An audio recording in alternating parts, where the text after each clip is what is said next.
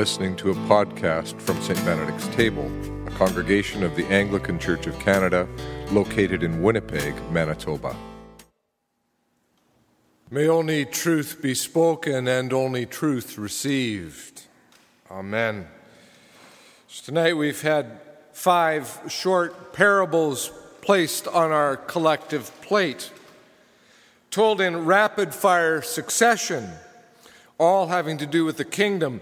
The kingdom of heaven is like, bang, a quick image, followed by another, followed by another, followed by another. It's almost like watching a website slideshow, with each image sitting on the screen for just a couple of seconds before it moves and the next appears. Now, in our case, we have the luxury of being able to pause and to consider more deeply any one of those images as they appear, or we could skip to the end and see kind of how it resolves. Not so much with those disciples who were the original audience for these parables, who would have just watched as one image flashed by and then another and then another and then another. Only later could they really give it any further consideration. I don't completely believe them when Jesus says, "Do you understand all this?" "Yes," they say. I'm not so sure.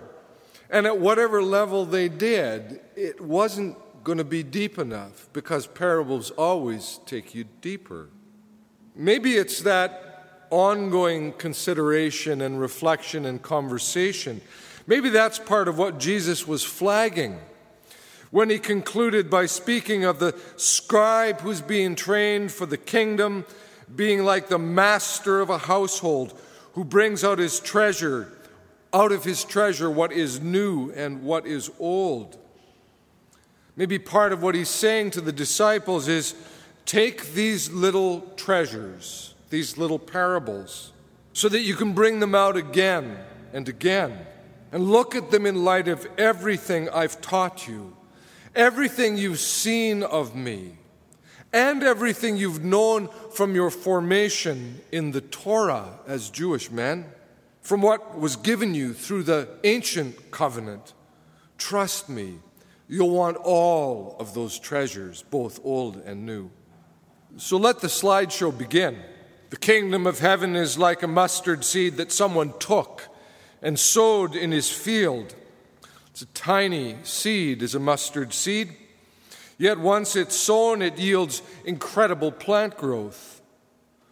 So, they would be thinking, so the kingdom is something that at first looks very small, even inconsequential, yet once it's planted, it bursts forth in unimaginable ways. All of this trekking around the Galilean countryside we've been doing, constantly dealing with poor folk and sick folk and desperate folk, that might all have a deeper meaning in the kingdom? Is that how God's reign is being brought in? But he continues. It's like yeast that a woman took and mixed with 3 measures of flour until all of it was leavened. Now, I think this one is a more evocative image. And not simply because Jesus chooses to use a female character to illustrate the slow work of the kingdom. As any bread maker will tell you, once the yeast is folded and then kneaded into the dough, it goes to work. You can't see it anymore. You can't distinguish between the yeast and the flour. Once it's added, it essentially disappears, becomes hidden in the dough. Can't be removed or retrieved. But it's very much at work. You must, in a sense, just trust the yeast to do the leavening. And you have to be patient. Not trying to rush the bread into the oven too soon, because if you do, it ruins it. Slow down, you 12. Let the yeast do its work. You see, they were always very restless, always wanting to jump to the next thing, to figure out more, to see what was going to happen, to try to put things into action. Slow down, he's saying to the 12. The kingdom works like yeast. Why? Why should they wait? Why should they be patient? Because it will be well worth it, which is where the next two slides come in. The kingdom of heaven is like a treasure hidden in a field. If you know what's good for you, you'll sell everything you own to generate enough money to buy that field and so own the treasure. It's like a merchant in search of fine pearls who finds this one amazing pearl and sells everything in order to purchase just that one thing. Now, there's some serious patience in these two images, as well as a touch of kind of savvy or canniness. It's like count the cost ethos, consider it, do a bit of planning and calculation, make your decision, and then step by step make the arrangements to buy that field or buy that pearl. No knee-jerk impulses at work here. So, recap the slideshow so far. The kingdom, the reign of God, is unimaginably valuable, even if you 12 are just beginning to wrap your heads around that fact. It's been planted in the dirt. It's been folded into the doughiness of the world and is very much present, even if right now the signs of it seem small and inconsequential. Patience, boys, patience, he's saying to the disciples. You really need to trust me on this. It is worth it. And then he tells one more tougher-edged parable. The kingdom of heaven is like a net that was thrown into the sea and caught fish of every kind. When it was full, they drew it ashore, sat down and put the good into baskets, but threw out the bad.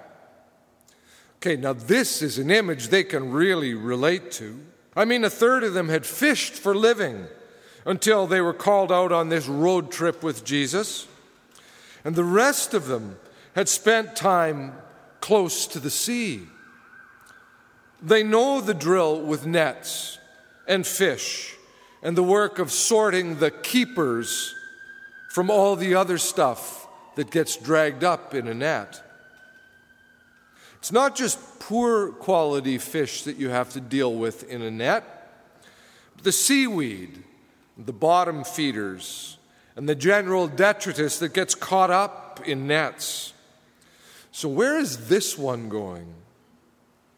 So it will be at the end of the age, Jesus says.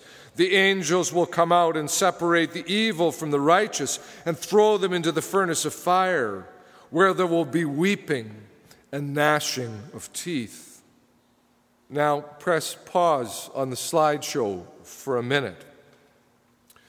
If you were one of those disciples hearing these stories told for the first time, you'd have been schooled in a tradition that did, in fact, distinguish between the righteous and the unrighteous or the evil. And you'd have learned that it was only through Torah fidelity, faithfulness to the law, that you could land fully in the camp of the righteous. Chances are, though, if you were one of those 12, you were also walking with a sense of your own failure to do just that, to be that faithful to Torah. Whether because you had a bad track record, like Matthew, a tax collector, or simply because you were honest enough to know that when it came to holiness and faithfulness and strict adherence to the Torah, you'd fallen short. You always had, you probably always would. Do you remember what Peter said when Jesus first came to him on the beach where he'd been fishing? Peter actually fell to his knees and he said to Jesus, "Go away from me, Lord, for I am a sinful man." I'm one of the bad fish. They know, in other words, that by the conventional religious standards of their tradition, they'd mostly fallen short in the righteousness department.